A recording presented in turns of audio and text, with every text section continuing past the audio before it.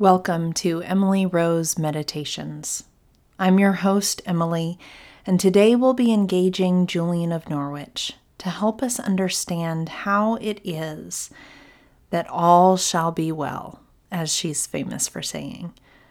This is the 27th chapter of Julian of Norwich's long text entitled Revelations of Divine Love. Take a deep breath, and wherever you are, let your shoulders relax, let your attention settle, and I invite you to open your heart to these words. After this, our Lord reminded me of the longing I had had for him, and I saw that nothing kept me from him but sin. And I saw that this is so with all of us. And I thought that if sin had never existed, we should all have been pure and like himself as God made us. And so I had often wondered before now in my folly, why, in this great foreseeing wisdom, God had not prevented the beginning of sin. For then, I thought, all would have been well. I ought certainly to have abandoned these thoughts, but nevertheless I grieved and sorrowed over the question, with no reason or judgment. But Jesus, who in this vision informed me of all that I needed to know, answered with this assurance: sin is befitting, but all shall be well, and all shall be well, and all manner of things shall be well. With this bare word, sin, our Lord brought to my mind the whole extent of all that is not good, and the shameful scorn and the utter humiliation that he bore for us in this life, and his dying, and all the pains and sufferings of all his creatures, both in body and spirit.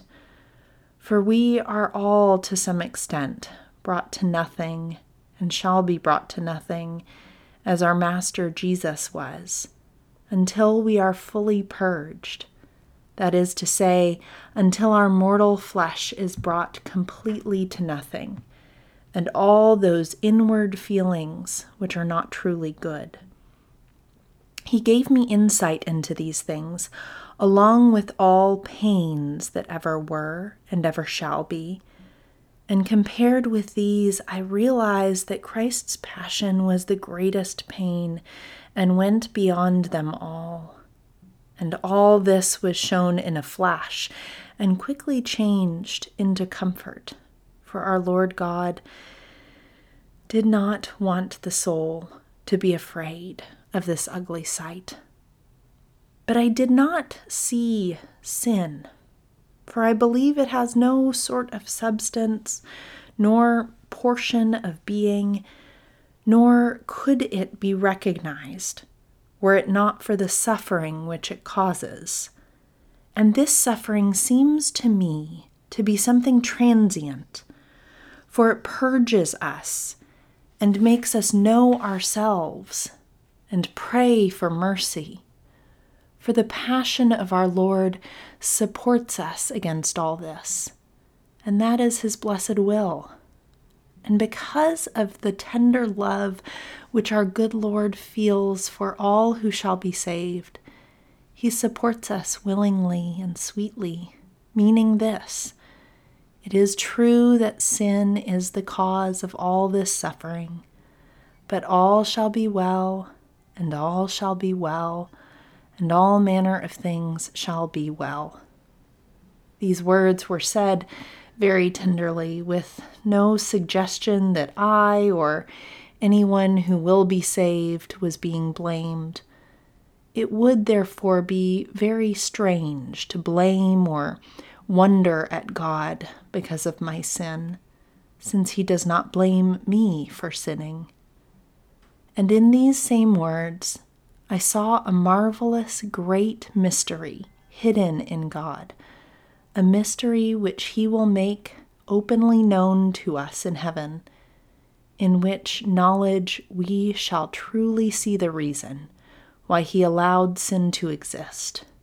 And seeing this, we shall rejoice eternally in our Lord God. Our suffering is caused by sin, whether it is our own or someone else's, or our community's cooperative sin, or an echo of evil from our past.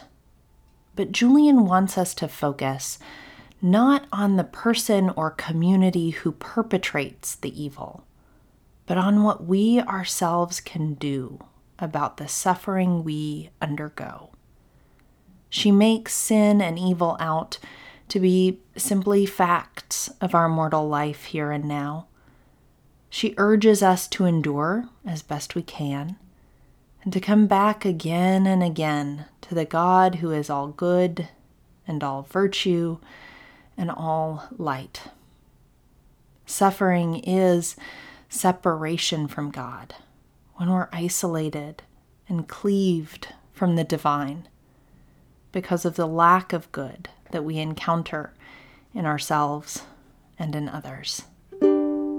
What God has been telling us through Julian all along is that He is mighty to overcome that chasm and will not let anything stop His love from bringing us into union with Him. Thank you for joining me today. The peace of Christ be with you.